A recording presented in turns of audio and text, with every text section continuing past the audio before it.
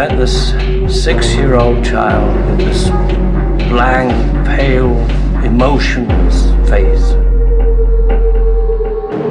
The blackest eyes, the devil's eyes.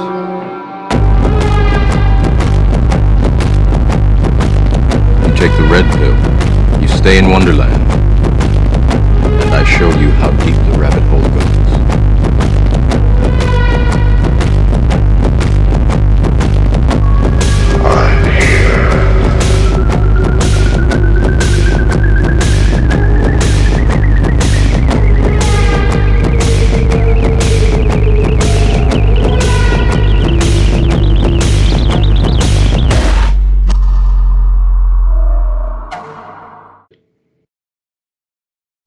Welcome to another episode of Subconscious Realms. I'm your host, General Lee. And for tonight, we have a Jehovah's Witness who finally woke up from the indoctrination by seeing occult connections to the Watchtower. This gentleman, his research, it's just elite level, period. Ladies and gentlemen, please welcome the extraordinary Jack Pine. Now then, Jack. Hey, how you doing? Thank you for having me on. Thank you. Thank you for giving me the opportunity as well, Jack. Thanks. Have you been okay? Yeah, things have been okay. Despite all the craziness in the world, family and I are doing all right. Oh, it's just madness, isn't it? Madness. Oh, absolutely. That's the weather like round your way? I'm sorry, what was that? The weather. What's the weather like your way at the minute? Actually, it's kind of overcast. It's going to rain off and on today. It's like icy as fuck round here. But sun's beaming. That was earlier when I went out. Dark now. Oh, wow. So, Jack, I first heard you when you was a Occult Rejects episode. Another killer episode. 3 hours there. And I found it fascinating how the occult connections are something that I don't know much about Jehovah's Witnesses. I'm hoping you'll be able to shed a light on it for us, please. Or Yeah. what you seen with your own eyes. Yeah, so I'll to speak. do my best to explain it as clearly as I can. Oh, thank you, sir. Yeah. Well, I was born and raised a Jehovah's Witness. I didn't get baptized until I was in my later teen years. They want you to, at least back then, they wanted you to be able to come to your own conclusion that you felt that it was the so-called true religion. And so one of the word whiskers they use is many of the members call it the truth. And so the truth. So if anybody has read anything about various cults or high control groups, you can already see right there that the programming starts right from the beginning. So if you were to doubt something later on, a lot of people unfortunately start to have breakdowns and mental disorders because you're going against something that you've been programmed to believe is the truth. And if you're in it for years or possibly decades, going against that programming, it's very hard on a person. So there's oh, go ahead. Sorry. So you said this like an often occurrence? Yeah. Most members refer to it as the truth.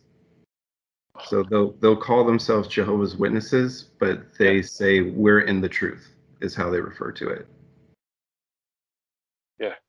Yeah. So somebody on the outside, there's a doctor named Steve Hassan, and he was actually a former Moonie.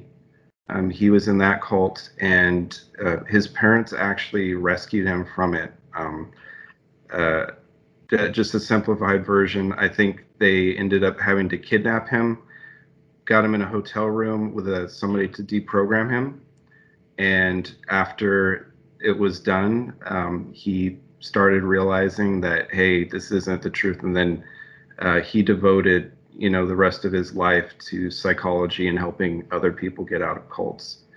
And so I'd highly recommend anybody who's interested in either witnesses or any cult. If you read the books that he's written, he's very insightful, having experience. What's his name again, Jack? Steve Hassan. Steve. Yeah, Steve Hassan. See, let me look that up for you. I shall have a look for that. Oh, there's a show notes as well, that right? Yeah, that's interesting. He's done incredible work. Nice.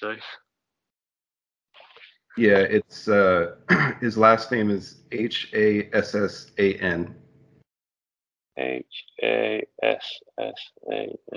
No problem, mate. Thank you. Oh yeah, no problem. But I did want to kind of start out and prefacing the show, just saying that if anybody out there does know Jehovah's Witnesses, I'm not trying to bash any individual people. My personal belief is that the majority of them are wonderful people. Actually, the reason why I do this is because I love them, and I hope that something they hear or something they read in the future will help them get out of that control group.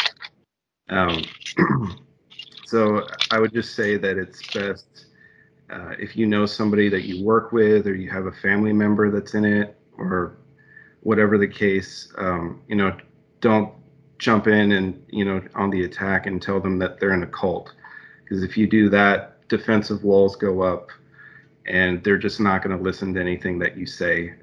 The way that they're programmed is to feel that once that happens, it's whatever you're saying is coming from Satan, and they will run from you as fast as they can, honestly. Yeah. And so I found the best approach with witnesses or Mormons, anybody that you speak with, is just to show them love, consideration, not push anything, but if they're willing to have a conversation, just put in little things. It's like the human beings at the end of the day, mate, aren't they? Yeah.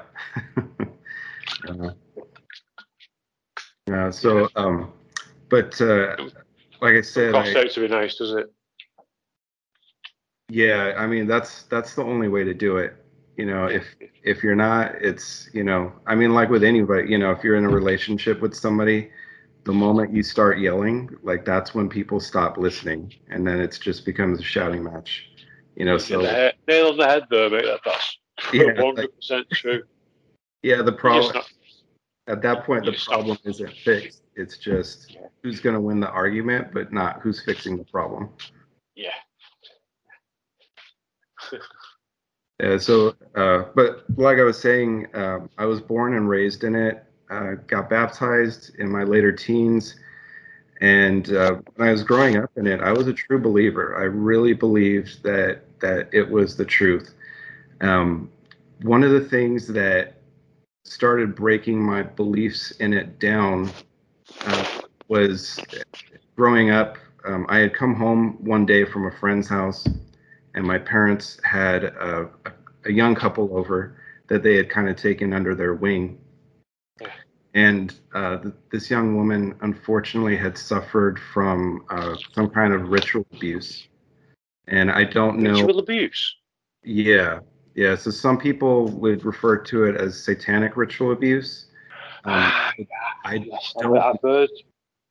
Yeah. If you look into it, it gets really crazy, and my heart goes out to anybody that's suffered from anything like that. Disgusting, mate. I will tell you something after we've finished as well on that subject. Oh, yeah, please. Yeah, please. I got some information I can share with you on that later. Oh, brilliant. Like swap shop, mate. Yeah. Yeah, so I don't know the specifics, what group it was, so I just leave it as saying it was some type of ritual abuse. that she had gone through. And, I believe forced to drink urine, blood. There was ritual rape and things that, what? Yeah, just, yeah. Ritual rape? Yeah. What the fuck's wrong with these people, so? Yeah, Jeez, I'm sorry, mate. I'm sorry. I don't offend you for the old language, but sometimes. Honestly, that should be everybody's reaction. I mean, really, instead of doubting what people are telling them, everybody should be mad or angry that, people get treated that way on any level. And they're probably still getting treated like that way now. And they're that high up, they've got, it's like that Jimmy Savile.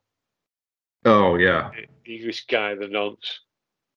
He got away with it for years and years. Yeah. They look after him, mate. They look after him. Yeah, who was it? Who was the punk band? I want to say the lead singer came out and spoke against Jimmy Savile. Because not too many people in America, I think, Sid Vicious was it. Sid Vicious. Oh, that's right, Sid Vicious. Yeah. Sid Vicious. Yeah, it's amazing to see. And then he kind of got blackballed from the BBC, right? They kept him off TV after that for a long time, and yeah, it's horrible. But I did want to say, in regards to what she had experienced, as horrible as it was, my belief is that wasn't something that was sanctioned by the Jehovah's Witness organization. I'm not saying that. But her dad was a baptized Jehovah's Witness. And the reason why that's so disturbing, because most people would just chalk it up to saying, well, there's good and bad people in every group or corporation or company or whatever label you want to put on it. But the Jehovah's Witness belief is anybody who gets baptized, let alone somebody who would kind of work their way up in a congregation to maybe a ministerial servant or what they call an elder. Yeah. It's kind of, they're deemed that if they do get to that point or even being baptized, it's deemed that the Holy Spirit has allowed it to happen. So if you're bringing somebody in and they become a baptized Jehovah's Witness, but in secret they are, ritually abusing their child or anyone else's, or anyone for that matter, that kind of puts a flaw in the theology, saying that the Holy Spirit has deemed this person to be okay to be in it. And so that was the starting point for myself, to kind of see, something's not adding up here, and it just made me kind of explore further. And so from there, I looked into satanic ritual abuse, of course, Freemasonry, and I'm not making the claim that it's one and the same, even though people have their stories and theories, and but things like Bohemian Grove. I think a lot of people kind of started listening to Alex Jones for a while, and he got people to look in other directions. There's a gentleman named Chris Everard, a British author, and I think he has the enigmatv.com, I think is his website. And he was on Truth Frequency Radio for a while. It's like an internet radio station. And he made a series called the Illuminati Volumes. And so I started watching his information. He did The Secret Space, and he did a 2 or 3 volumes on the spirit world. But in watching that on the Illuminati Volumes, the very first one, he goes into ritual magic. And watching the documentary, you see magic circles, being put on the screen. And I noticed the tetragrammaton being used. And the tetragrammaton, for those that don't know, is the 4 Hebrew letters that represent God's name. And so Jehovah's Witnesses believe that the translation for the name is Jehovah. And there are other Christian sects that believe that as well. But some people want to argue that it's not Jehovah, it's Yahweh, or it's Yadhe Vadhe, or however people want to pronounce it. But anyways, that also caught my eye because growing up as a Jehovah's Witness, kids that little kids have nightmares, or if they're afraid, their parents tell them, well, just pray to Jehovah and say his name out loud, and if there are demons, the demons would flee. And so that was something else that started to put a flaw in the theology for me, saying, well, if God's name is being used in magic ritual, and we're taught that magic, you get your power from a demonic source, whatever you want to call it, a demon, an entity, an energy, whatever label you put on it, that to me just put a major flaw in the theology, trying to on his name when his name is used in magic ritual. Yeah, so that was sounds crazy. It does, right? Yeah. It does sound crazy. Who else? There was Jordan Maxwell. I don't know if you've heard his information. I've heard of him. Do you know something? When I first started off podcasting, I was looking, see what guests I could get on, and I heard a few shows, Jordan, and it was fascinating what he was talking about. And I reached out to him. I asked him if he'd consider coming on. He said, "Yeah, not a problem. But can you buy every single volume of my books for it was either $400 or $500?" You're like, no, sorry, mate. Yeah. Well, just can you just buy them for $100 then? It went from that $400 or $500 to $100, and I felt sorry for him. Poor guy. Yeah, I think he's endured quite a bit of scrutiny, and from my understanding, is an old business partner of his ended up stealing his website, his original website, and a lot of his information books. And so he's lost allegedly, he's lost a lot of money due to this person, whoever this person was. That's not nice, is it? Really? That's not nice. No, not good at all. But interesting thing about Jordan Maxwell, I think some people know, but not everybody, is Jordan Maxwell was a Jehovah's Witness at one time himself. In his earlier, yeah. So Jack, what is what's the difference between a Jehovah's Witness for a start? What's the difference between a Jehovah's Witness and just say a Catholic, or a difference between a Jehovah's Witness and a Christian? I'd say probably the first thing that would come up is Jehovah's Witnesses. They don't believe in a Trinity. So I'm still kind of trying to myself. I consider myself a Christian now. I've gotten out of the Jehovah's Witnesses, and I've been baptized in a Christian church, and that's the path that I'm pursuing. But so I'm still trying to wrap my head around the Trinity. Honestly, that's been a big thing for Jehovah's Witnesses. Their theology casts so much doubt on the Trinity doctrine. So they'll say things like, well, why would God talk to himself?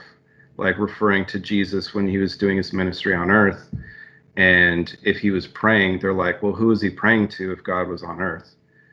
And so they also misrepresent the Trinity doctrine.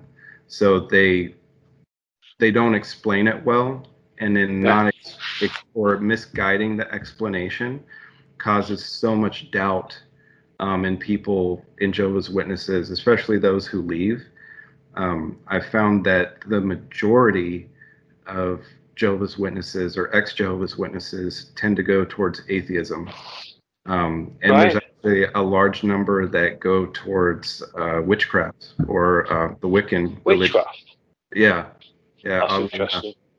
Yeah, I'll maybe not today, but I have some information on that as well. Um, so there's the Trinity doctrine. They believe that the cross is a form of idolatry, and so they don't. You won't find a cross in a kingdom hall, or at least you're not supposed to. Um, what else? I mean, there's several things. Like Catholicism, they pray to the different saints. Jehovah's Witnesses don't have any saints. Um, they don't celebrate any holidays, Christmas, Halloween. People's None birth. at all. Yeah, not at all.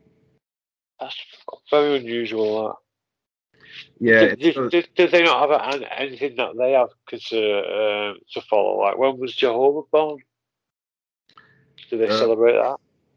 No, well, it's funny. So in their theology, they believe that Jehovah has always existed. So, but the odd thing is, they stick to what some Christian sects stick to in saying that the Earth has only been around for 6 or 7 thousand years, like give or take. Whatever. Everybody has a slightly different timetable. Yeah, yeah. But it's just odd. So, I mean, I remember as a kid asking my dad, if Jehovah's been around, forever, like we can't even fathom the amount of time, then why did it take him so long to create us?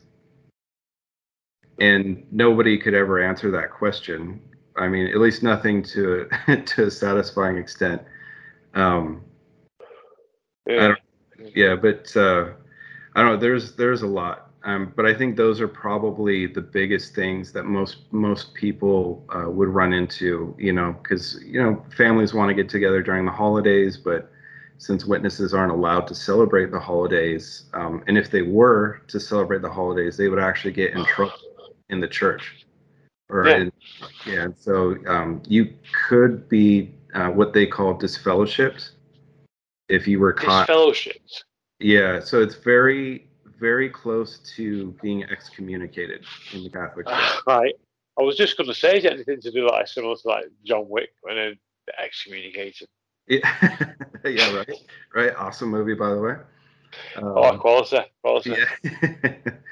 Yeah, yeah, It's really sad, and so people, I don't know. Some people have their ideas that they think that it's just a form, like a control mechanism to keep families separated.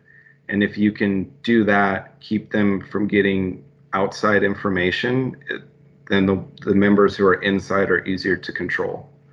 Now, whether that's the reason, they would say no, obviously. But that's a theory that a lot of people have. But for them, they deem it as anything that's of pagan origins. They try and keep themselves separated from as much as possible. But on the other hand, I would say there's other things that they do that have pagan origins. Like for the disfellowshipping, for one, there was an article in their magazines back in the I believe it was the 1940s or 1950s. I apologize, I don't have the date. I can send you the article later. But it's on excommunication and it being of pagan origins. But oddly enough, I think whenever that came out, I think it was like 14 years or so later, then they started with the disfellowshipping, which is really just a different name for excommunicating. So there might be a slight difference in it, but that they claim, but it's really the same thing. And in fact, I would say it's even harsher, because if somebody's excommunicated from the Catholic Church, they're still allowed to associate with their family and their friends who are in the church. To my understanding, I could be wrong on that. That's what I've been told. But Jehovah's Witnesses, if they become disfellowshipped, then they're no longer allowed to speak to anyone who is friend or family that are Jehovah's Witnesses. And so that's, yeah. And so a lot of people have said that they came out with a doctrine of not taking any blood. So they won't have a blood transfusion. And it's because of a scripture that they quote. Oh yeah, I've heard about that. Yeah, you're not allowed to like say you need a new kidney or something like. Just certain procedures you're not allowed to have done as well. Is that correct? Yeah. So there was a time where you weren't allowed to get like an organ transplant. Now you're allowed to, but they still don't want you to take blood. They want you to take like blood fillers, or they'll call it blood fractions. Was something that came out, I don't know, that was maybe 10 or 15 years ago. They started allowing blood fractions, and which kind of threw a lot of its members for a loop, because they're like, well, wait, it's still blood, but what makes this fraction okay, for me to take, but not if it had like one more piece in there, then it's bad. But if that one piece is taken out, then it's okay. And so their fraction doctrine didn't make sense to a lot of people. But I think, the majority of witnesses that were in accepted it, because they're like, well, hey, it just gives us more of a chance to survive if something happens.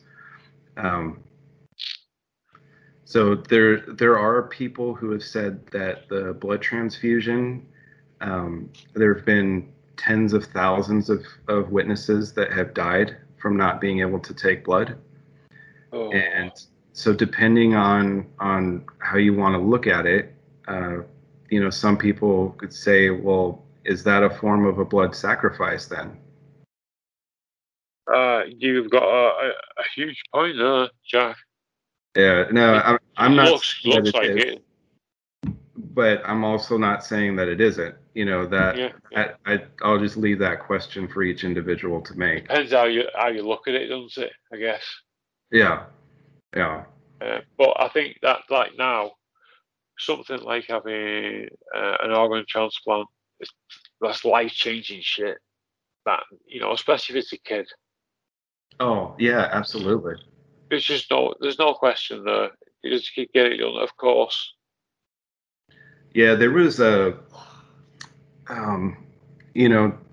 looking back, there was a Jewish belief that would have been in play during Jesus' time when he was alive, where no matter what, the preservation of life was supposed to be put ahead of everything else.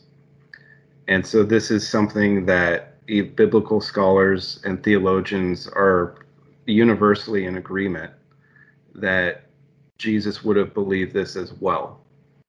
But so, which in my opinion would completely negate the blood doctrine that Jehovah's Witnesses stick by.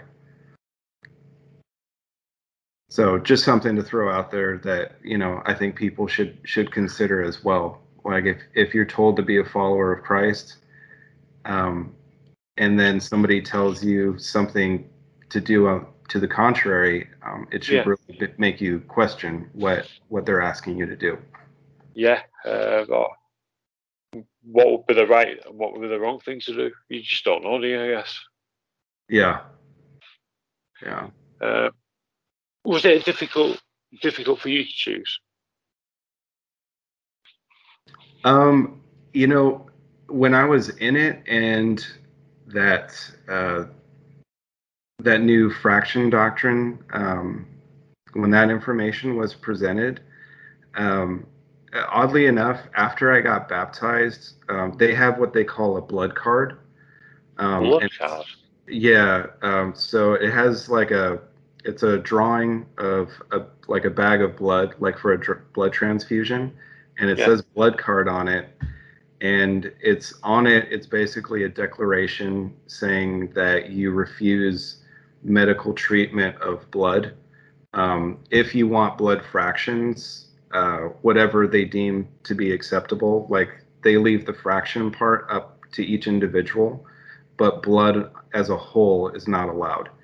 So, but most Jehovah's Witnesses have that blood card, usually in their wallet or in their car, somewhere on their person. Oddly enough, I never signed one. I just, for whatever reason, it never sat right with me after I got baptized. Yeah.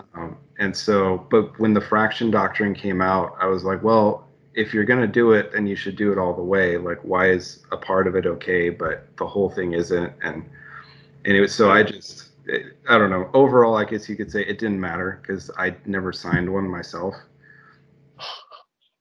Don't blame you, mate. I don't blame you. Yeah. And looking back on it now, I have a son, and if anything were to happen to him, I would do anything within my power to make sure he got all the medical treatment that could save his life. Yeah, you would. You'd do anything for that for your little kid. I mean, I got my daughter. She's my world, mate. She's my world. Oh,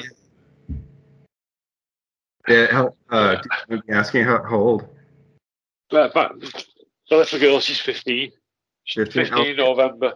Yeah, she's brilliant, mate. Yeah. Oh. How old did you say your lad is? Did you say? No, he's 18. 18. Yeah. Oh, lovely. Is he? What's he want to do with himself? Undecided right now. So in his senior year, so we're gonna let him finish up and hopefully guide him in the right direction wherever he wants to go. Yeah, well, help him out with that. Oh, well, mate. They're today's kids, aren't they? Yeah. Yeah. She's the best thing that's ever happened to me. She changed my life. She's changed my world. She's fucking amazing, mate. Yeah, that's exactly how it should be. Yeah. I do want to say that like I said, I'm not trying to bash individual Jehovah's Witnesses. Like I said, I believe the majority of them are good people, and I do believe that they all love their children, and they, outside of blood, they would give their child any medical treatment that they could. So whatever the parents' conscience allows them to do, they would do that. And I do believe that they love their children. I do know of people that have lost a child from not taking blood, and it was devastating to them. Oh, I could imagine, mate. Yeah, and so I'm not trying to say that they wouldn't cry over it, or they wouldn't, they're not heartbroken, or they don't miss them dearly. It's just from the programming, from the religion, is they're told this is unacceptable to God, and if you were to do this, they could lose their chance in being on a paradise earth.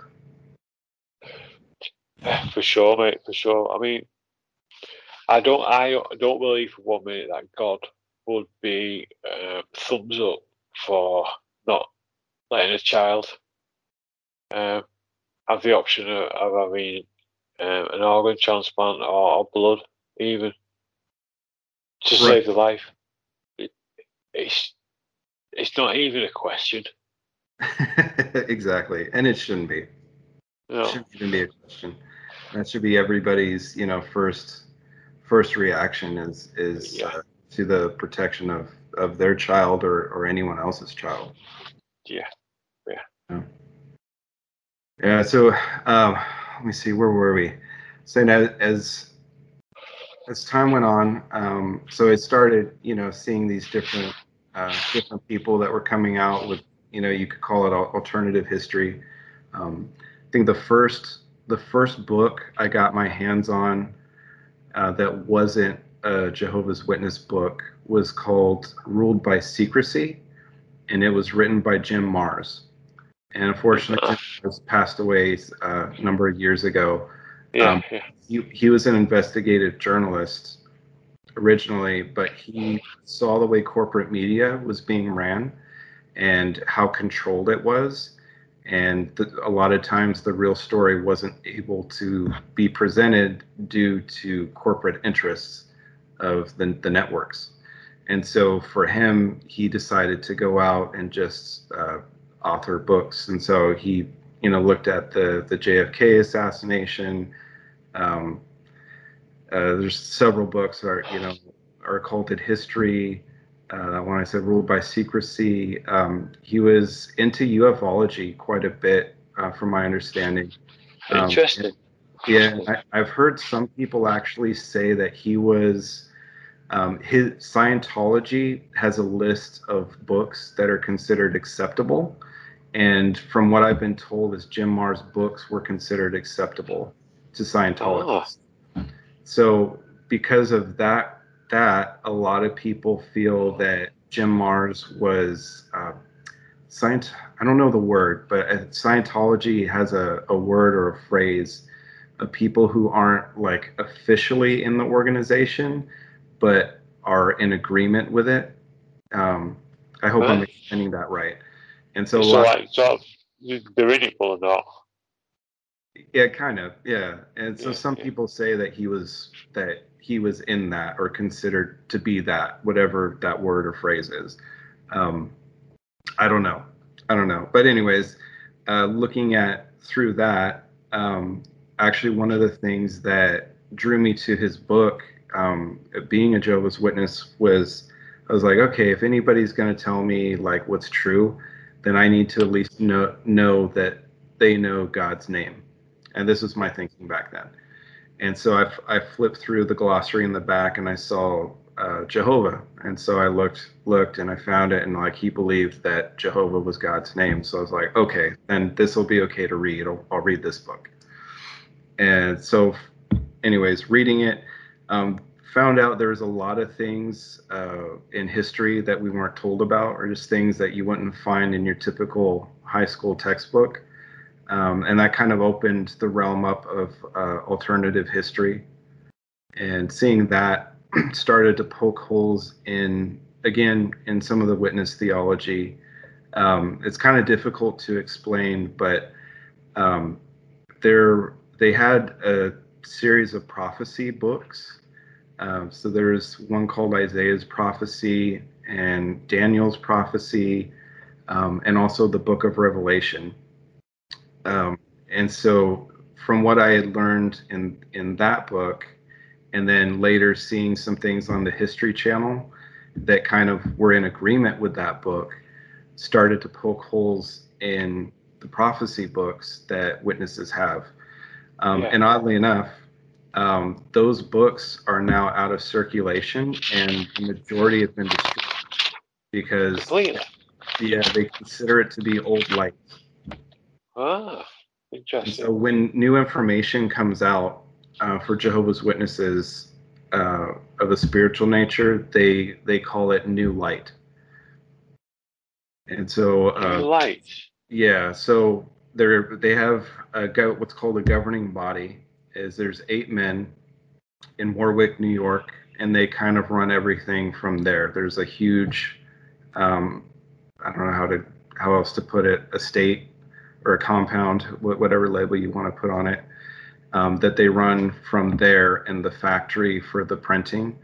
And then they have other various Bethels in different countries where printing is done for those countries, or on that side of the world, wherever they're located. Right. Yeah, but anyways, but the odd thing is with talking about new light, is that's one of the things that people point to in regards to Freemasonry. Freemasonry, Albert Pike has a famous saying that he wrote in his book Morals and Dogma, and it's just talking about new light and deceiving those who don't deserve to have it, and giving false explanations. Sorry, I'm not quoting word for word, but that's the gist of it. It kind of rang true for myself and a lot of other ex-Jehovah's Witnesses, because it sounded eerily similar to the Jehovah's Witness phraseology of new light and the explanation for it. Yeah, because you're going to notice that straight away, aren't you? Even if it's like slightly similar, you're going to think that. Oh yeah, and there's key phrases people who are witnesses will know, and there's been it's funny. I got involved with a multi-level marketing company some years back, and I started. It's kind of like what's the best way to describe it? It's like a pyramid scheme. It kind of, yeah. It really is. They word it differently, I think, for legality purposes, but it's really a pyramid scheme, just explained differently.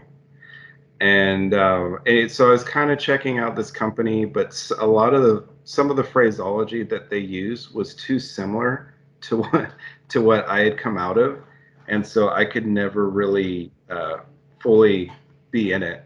Because I don't know, no matter what, I didn't want to feel like I was manipulating somebody in any way. And some of the sales tactics in a lot of those companies are very manipulative. And so I couldn't in good conscience do that. And so, I had to bow out. But there's there's certain phraseology that witnesses use. Let me see here. So if I could give you, do you mind if I give you a few? Not at all, mate. Not at all. All right. So let's see here. So right now, just for easiness sake, I'm quoting from a lady named Barbara Anderson. She wrote a book called Uncensored, but she actually worked in the writing department at Bethel, and she would help put together a lot of the information that would go into their magazines. And I think she actually worked on their what they call the Proclaimers book, and that is basically the history of Jehovah's Witnesses. But I would say it's their whitewashed history. There's a lot of things that they conveniently left out of that book. But anyways, this is out of her book called Uncensored. So governing body members, a group of men who lead the Watchtower's worldwide organization. They're responsible for setting policy and beliefs, basically their spiritual dogma. Bethelites, men and women who live and work at Bethel, which is Watchtower's headquarters. There's overseers, so whether it could be a congregation overseer, a district overseer, which would be kind of on a larger scale. So say you have your congregation, and then your district overseer would be like for your state, or maybe a group of cities. It depends on how they decide to break it up. And then there's a branch overseer.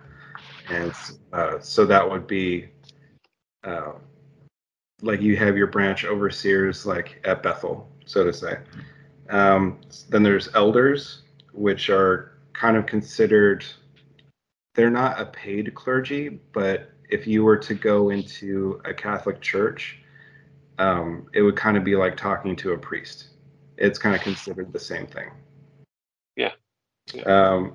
Then there's ministerial servants, and these are men who just apprentice the elders, basically help with anything the elders need help with.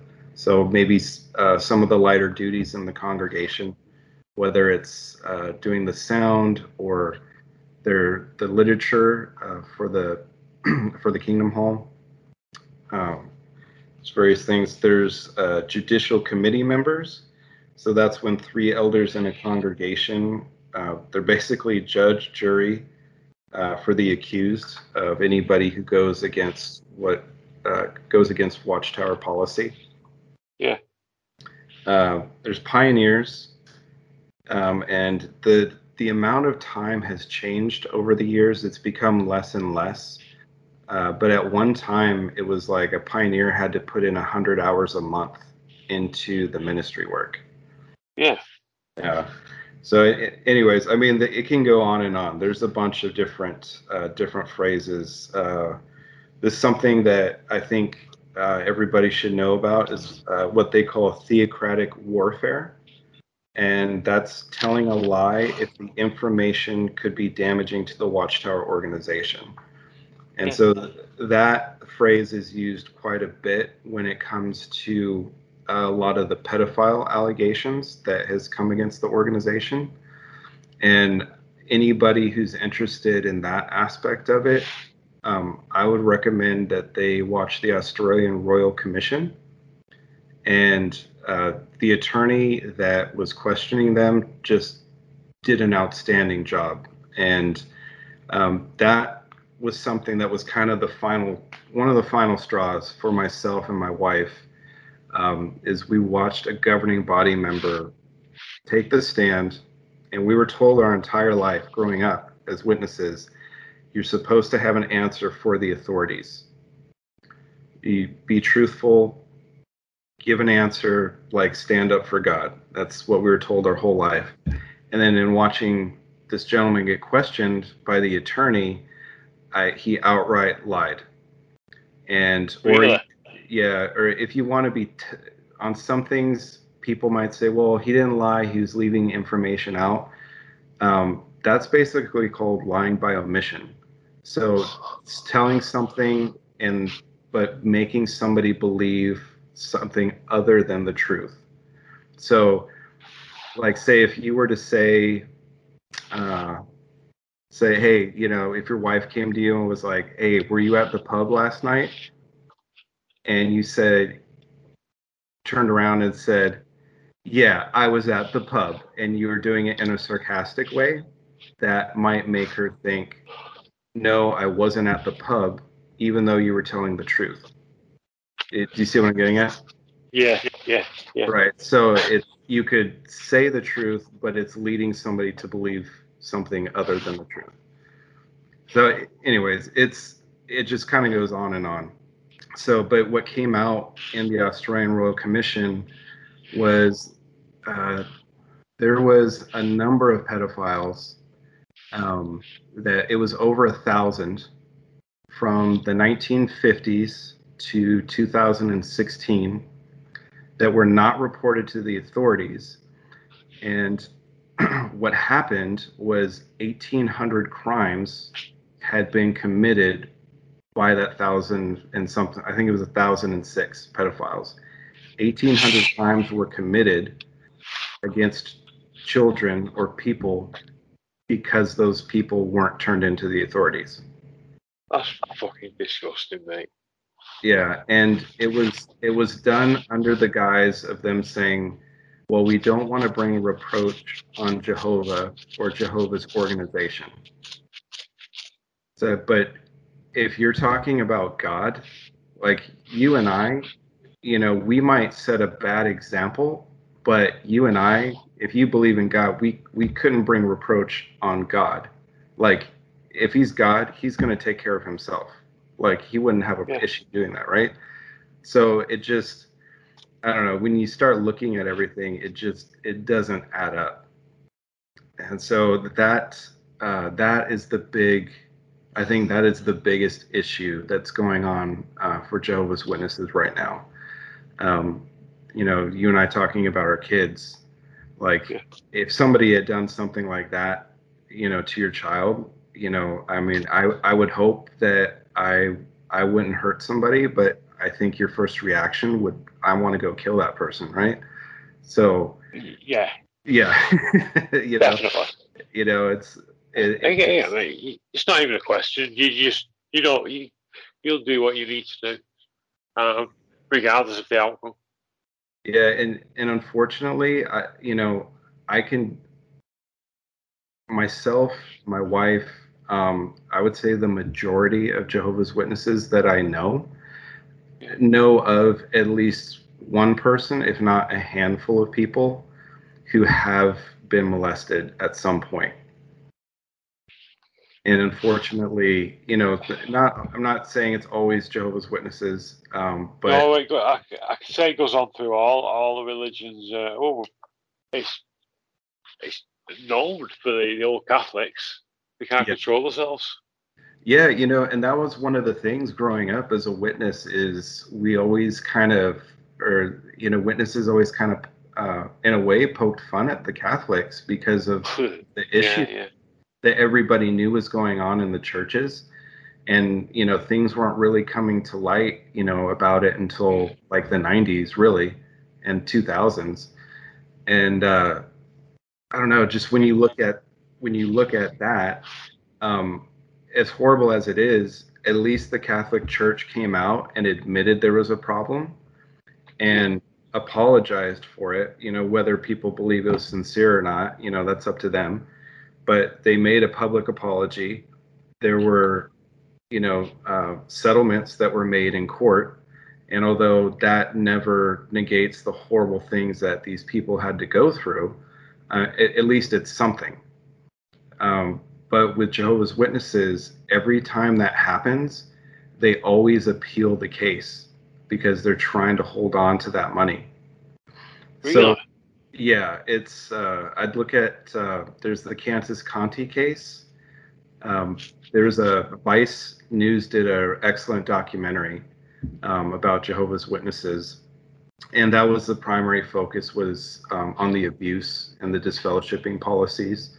Yeah. They covered a lot of that, and they covered the Kansas County case. And, I covered that with the Occult Rejects, and Why Patriot and Lux were great. They had a bunch of information on that.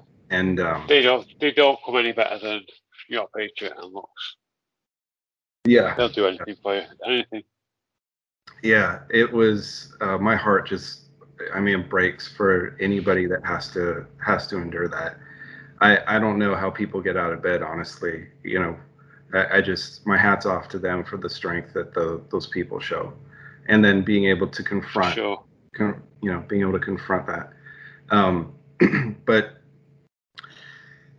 seeing that the pedophilia problem, my belief, most people would say, well, there's just horrible people out there, which is true. Some people are just bad. My belief is it stems from a spiritual problem of the Jehovah's Witness religion. And so, don't have time to get into it today, but just that's I'm sure we can get into it at another point, Jack. Yeah. We can get into that. I'd love to have you on again, mate. Yeah. It really is. It's all fascinating to me, this. I don't think people realise how passionate religion can be. Yeah. But there's pros and cons for everything, I guess.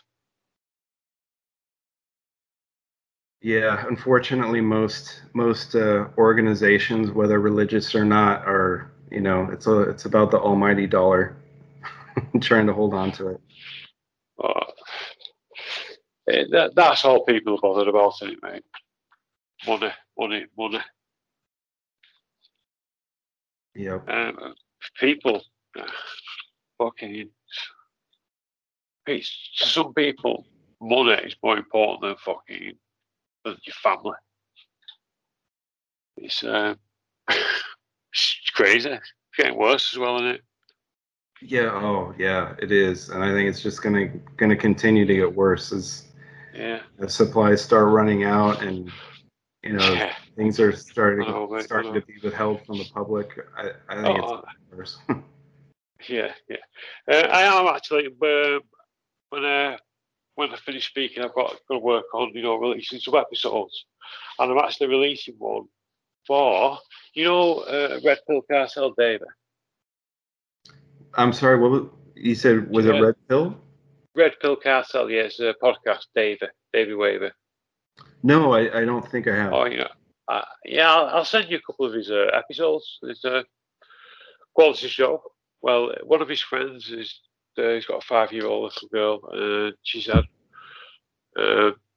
some procedures, medical procedures done to her, and she's got a GoFundMe page because of struggling, as you can imagine.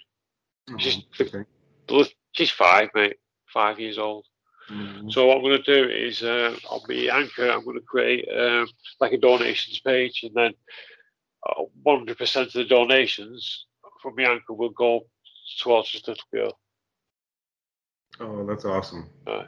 Just trying to help me. Yeah. Yeah, so it's my episode with Colorado Dank, so it'll be off me, Colorado Dank, and New York Patient, because he's helped me with the nice. editing, etc. Anyway. So good. Even if it's a little bit, mate, it's better than nothing. We're trying. I just I don't know what I would do if I was in that situation. I know when my little girl, when she's poorly, you're like, fuck it, I'd change places with her any day, mate. Yeah. Oh, exactly. But yeah, this little girl, she's 5. Fucking 5. Oh, poor baby. I know. So I will when I release it, I'll send it out on Instagram and that. See, hopefully we'll get a bit more help for her. Yeah, I'll keep an eye out for that, definitely. Oh, thanks, mate. Much appreciated. It won't be much, like it'll just be something like, I don't know, like $2.99 or something like that. Yeah. You know, it's not like every little bit helps. Yeah, I know. Oh yeah, it's I mean, like that. What we spoke of tonight, I bet we don't even scratch the surface, Jack. Yeah, there's a lot more. Do you know what is intriguing to me? I want to know more about these books. You know, but you said there's like certain books where like sort of like a rare book, like, you know, that kind. Oh, they're like the prophecy books we were talking about? Yes, then yeah. Oh, okay. Yeah, so Do you have one? Yeah, I have several. Unfortunately, the majority of my old library is gone, but I was able to hold on to some of it. But yeah, I have the original Revelation book, and I think that came out. Seriously? Yeah, that came out in the 1980s. So there were 2 or possibly 3 editions to it, and I have an original, and then I have the last edition. But yeah, one of the things that caught my eye, and I think it might be interesting to your viewers. So, yeah. In order for the Jehovah's Witness theology to work, and it's far too much to explain it in whole, but we'll say the shortened version of it. They believe that Jehovah is God. They believe Jesus is the Son of God, and they believe that the Holy Spirit is God's active force. So they view it as 3 separate things. They don't believe, like I said, they don't believe in a Trinity. But they also believe that Michael the Archangel that's mentioned in the Bible is also Jesus. But that's like Jesus in his heavenly form. And then if you look at their Revelation book, if you in the scripture Revelation 9 verse 11, it talks about Apollyon or / Abaddon, and Abaddon, yeah. Yeah, one of those names. I apologize to forget. One of those names, I think it's Abaddon, means destroyer in Hebrew. I think they both be. Yeah, the Abaddon's destroyer in Hebrew. I think that they're the same entity. But like the different. Right. Yeah. One is the Greek. One is the Hebrew. So Apollyon is supposed to be the Greek, and Abaddon is supposed to be. Hebrew. So, but they also believe that is Jesus. Now, really? Yeah. Now, the interesting thing about that is Charles Taze Russell. Now, a lot of people think he started the Jehovah's Witnesses. What he did do is he started the Watchtower magazine and the Watchtower Corporation. Now, after it started, he passed away, oddly enough, Halloween night in 1916. He died on a train. And a lot of people have their theories about what that was. newspaper said it was due to, some kind of medical complications that he had, and he just kind of succumbed to them. Anyways, after he passed away, there's a man named Rutherford who ended up kind of taking over. He was the attorney for the Watchtower Bible and Tract Society. He basically strong-armed his way in to become president because Russell had put in his will for a different member on the board to become the president.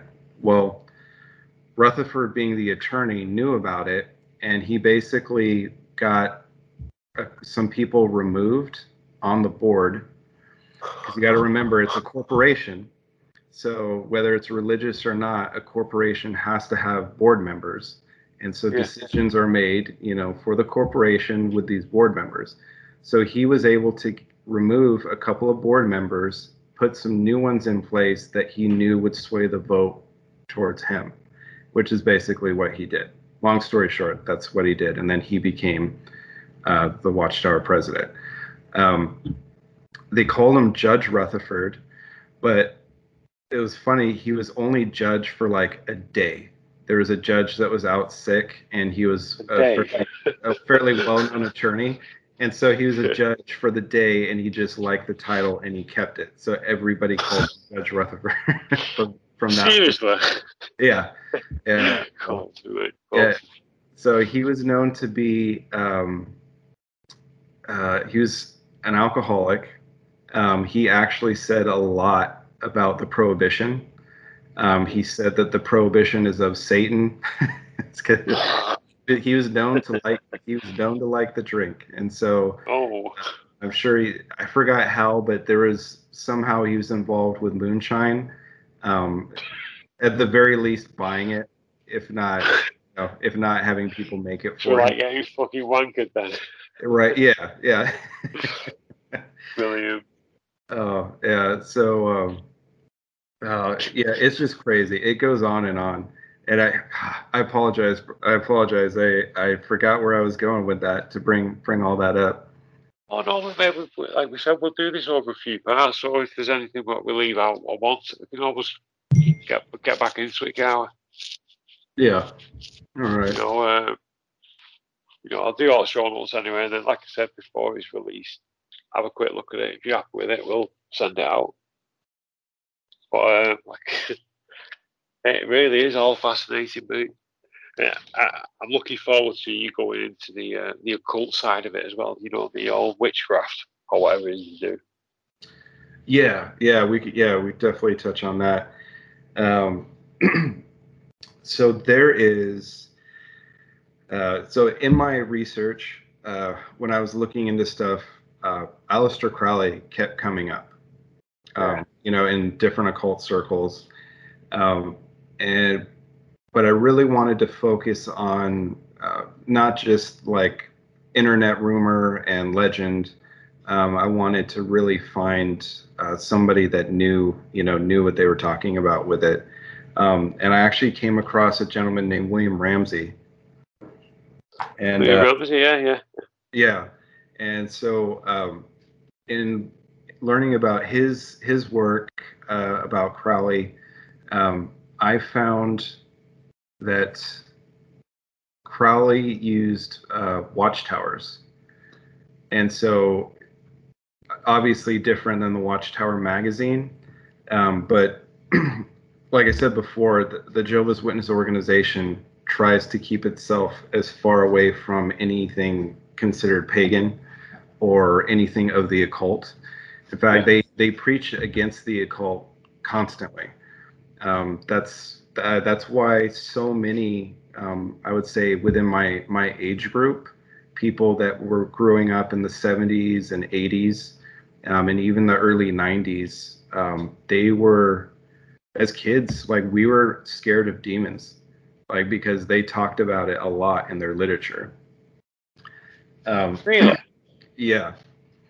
So they believe, Satan is real, demons follow Satan, and anything that has anything of the occult is demonic and could bring, possibly bring demons into your home. Do you think that they speak on demons more than Christians? Because Christians do mention it. Yeah, I don't, not anymore. They, while they do talk about it in their literature, it's not as prominent as it once was. I think they're kind of trying to step away from it.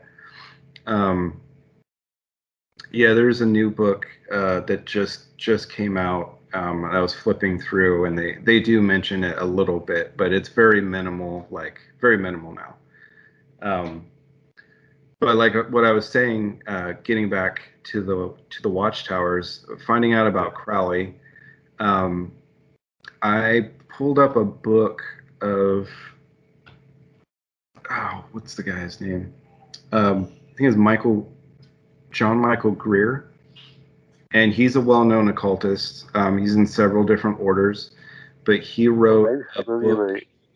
Yeah, he wrote a book called the Occult Encyclopedia, and that's where I've seen it. Yeah, it's a big giant book.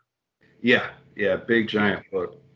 And so in there, I had read, I'd seen rumors about it online about watchtowers, but I wanted to see it for myself, what they said.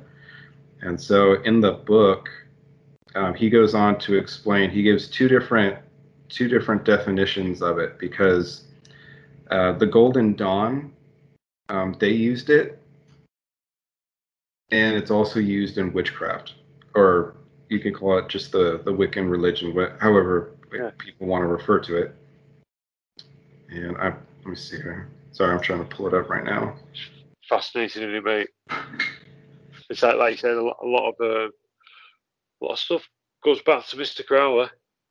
Yeah, and unfortunately it does. There's actually a lot. There's actually a lot. Do you know what I saw that? Quickly had a look into it, but there's not much on it at all. He worked with, what was his name now? Was it Edward Grant? Kenneth Grant. Oh, Kenneth Grant, yeah. Kenneth Grant, yeah. He had to fiddle about with the OTO, didn't he? With the is it Typhonian OTO he created out of it? Yeah, he did. Yeah. And he used, where was it? H.P. Lovecraft's, some of the all like the great old ones, and the Necronomicon. Yeah, that's, oh man, it's funny. It's amazing the way the web like just spreads out, from Crowley, and because you can connect it to, like you said, Kenneth Grant. I've read, there's a gentleman named Leo Zagami. He's written extensively on the OTO. He's actually he's works for InfoWars now. Alex Jones is saying, but he's an ex OTO member, and he made his way up pretty far. To my understanding, he got up to just up to right before you had to do like homosexual rituals. So he stopped. Yeah. He stopped before he got to that point. It's my understanding, and I mean, but he even said that Anton LaVey was that started the Church of Satan, was in the OTO. So if that's true, like you could see going from Crowley to the OTO, then Anton LaVey starting the Church of Satan, right? And then Colonel Michael Aquino was also in the Church of Satan, but it wasn't evil enough. Like he didn't believe Anton LaVey's version of Satanism, because it's more of an atheistic view. So he believed Satan to be an actual being, but he thought the translation was wrong. He thought it was actually Set. So he started the Temple of Set. And then there's other members that have come out of the Temple of Set and started their own, magical orders. And the web just kind of, it spreads from there. And, continues, yeah, I mean, and then there's various, what's the other one? Order of Nine Angles, and all those. Oh yes, Golden Dawn. There's a few in there. Combat 18. Yeah, yeah, yeah. Hey, do you mind if I read those definitions from that occult encyclopedia? Jack, mate, you do whatever you want, mate. I am fascinated here. You're melting my brain. It's brilliant, mate. It's brilliant. So yeah, you say whatever you want, mate. All right. So here we have Watchtowers. It says, in modern pagan practice, manifestations of the four directional powers, usually corresponding to the four elements and other aspects of the fourfold symbolism that plays so important a role in current pagan magical practice. The four watchtowers are imagined far beyond the magical circle in the four directions. Each functions as a protective power for the circle, as well as a portal to other realms of being. The watchtowers are presided over by the watchers. It says in most rituals for casting a magical circle in modern paganism, calls to the watchtowers plays an important part. It says in this definition, it says the watchtowers cannot be traced in pagan practice before the 20th century and are probably borrowing from the Golden Dawn magic, where the four Enochian watchtowers play a similar part in some ritual workings.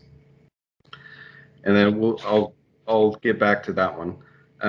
But then there's watchtowers in Enochian magic. It says the four tables of letters combinations used in the Enochian system of magic corresponding to the four elements.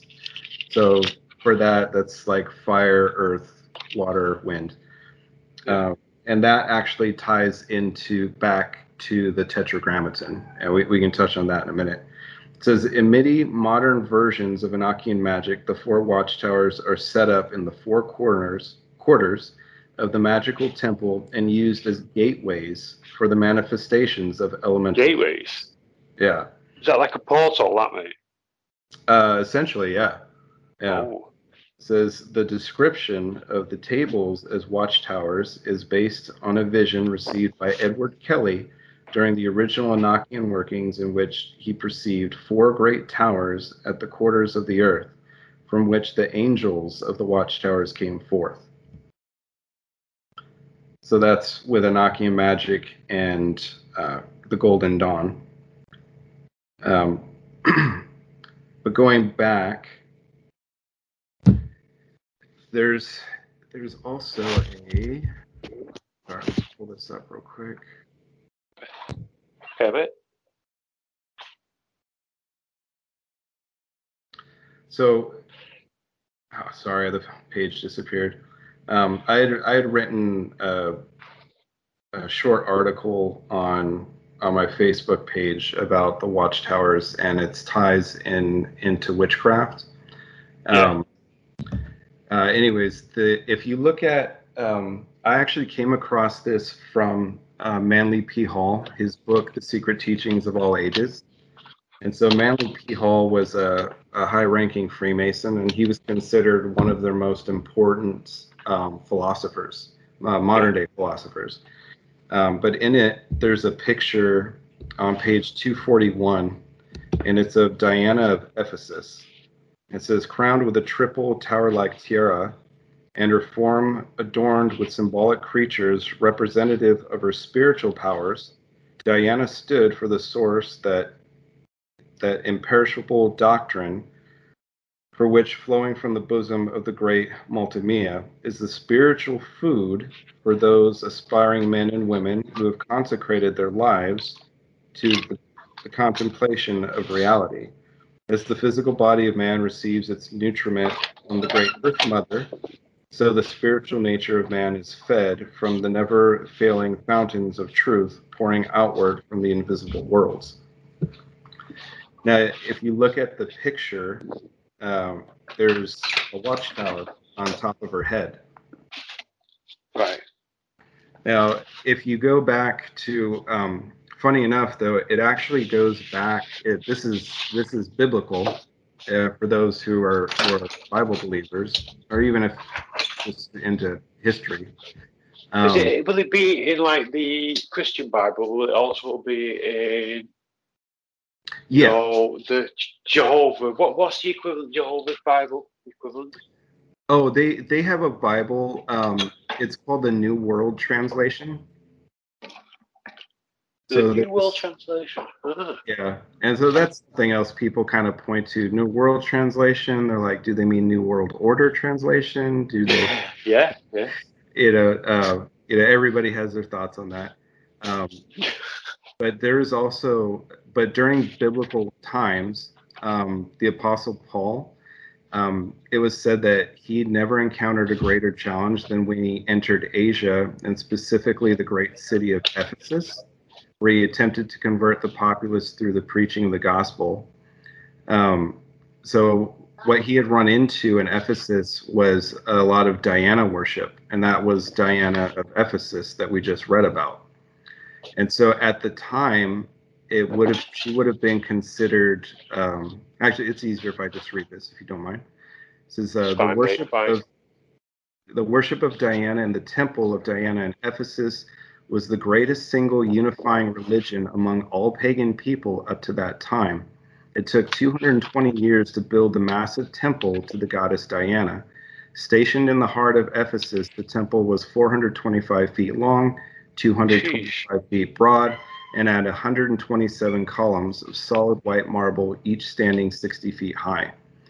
So at the time, the worship of Diana was actually the biggest challenge to early Christians back then. And in fact, he came. It was believed that you could say the principality that was over Ephesus was a very strong presence, and it was through the worship of Diana that it was happening. Now, there's an occult belief where they call things egregores. Yeah, it's based. I don't know if you've ever heard the phrase. Some people say thoughts become things. Thoughts become. I don't know where's this from. It's funny. There's actually a bodybuilder that used to say that thoughts become things. But egregores are basically once something is imagined, and more than a group of, like, if a small group of people starts to show any kind of praise or worship towards it, it's in the occult realm. I'm not saying that this is scriptural, but in the occult realm, it's considered coming into being, like something is created on a metaphysical level at that point. That's the easiest explanation I can give. There's entire books that are written on just egregores. I'll have to share it. It's on my page. If you scroll down, you'll find it. But it's really interesting though, like that to me, whether, I don't know, I think sometimes in the occult world, the explanations that they have are different than a Christian explanation. But I think that it's referring to the same thing. And just my feeling on it. Yeah, but funny enough, so Diana of Ephesus is considered to be, throughout history, as time went on, became part of like a triune god, triune goddess, with other female goddesses. And Hecate was one of them. And Hecate is kind of worshipped as part of I think the moon and the underworld in the Wiccan religion. So, I'm not saying that Jehovah's Witnesses, like their governing body, is doing rituals. There are people that do say that. I'm not making that claim. My point for bringing these things out is, if they're going to stick by, we don't want anything to do with the occult and anything of paganism, then I would say you should really rename your main tool of giving out information. Practice what you preach, Yeah. So they do that with the Watchtower. So they have what's called a Watchtower study, and there's It's basically a religious article that's, anywhere from like 15 to, 20 something paragraphs on a particular subject. And so they do that like every weekend. There's a new Watchtower study that they have. Every single weekend?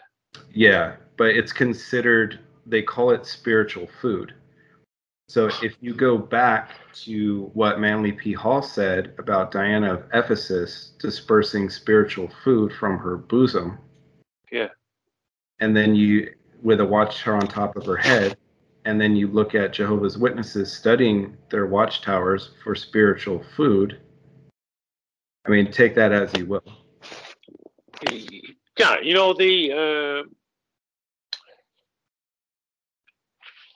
what? There was the episode with Occult Rejects. It was on Scarlet Heart. Oh, the Scarlet Whore. Okay. Yeah, and Jabulon. Oh, you sent me some information on Jabulon, didn't you? I've still got that. Hopefully, going to be touching up on the subject again sometime in the near future. Is there a Scarlet Heart, so to speak, that belief in Jehovah's Witness religion as well? Yes. If so, what would it be called? So they believe the Scarlet Whore is all false religion that isn't of Jehovah, like any religion that isn't Jehovah's Witness, they believe is the Scarlet Whore. Every single, so Christian, Catholic, fucking anything. Yeah, Buddhism. That's like one extreme to the other, isn't it? Yeah, yeah, it is. And then, but they also believe that the wild beast that the Book of Revelation talks about, her riding. Yeah. They believe that is the United Nations. Really? Yeah, and so let me see, what came before the United Nations was the League of Nations, and then when that fizzled out, I forgot when the United Nations fizzled. Yeah, I've not heard that for fucking years. Fizzled. But nice yeah, one, so mate. they believe that the beast is the United Nations, and basically that false religion and government are basically in bed with each other. So that's why they refer to it as the whore. And so, but that right there, they're hypocritical in that, because information came out that Jehovah's Witnesses were actually NGO members of the United Nations. An investigative reporter had actually just ran across this information, and the moment he published it, like within a day or two, they withdrew their membership from the United Nations. And then they were asked about it. They said, "Oh, we did it basically for a library card. Like they wanted access to the United Nations library," is the excuse that was used. Oh. But it's silly. Like you didn't need to be a lame, that mate. Pretty lame, that. Fucking hell. Yeah. So they don't. I mean, you don't need to be a member to. At least at that time, you didn't need to be a member to access the library. But the important thing to know is, if you were going to be an NGO member to the United Nations, you have to sign a form, which is basically a pledge saying that you're not going to put the United Nations you're not going to put them in a bad light or misrepresent them. And that's all that they've done. Is if they could call it the beast of Revelation, like you can't get much worse than that, right? I mean, biblically speaking, unless you call Satan. So whoever signed them up to be an NGO knowingly did that. But I think they got caught and they tried to backpedal out. And so they just, spun a bunch of excuses for it.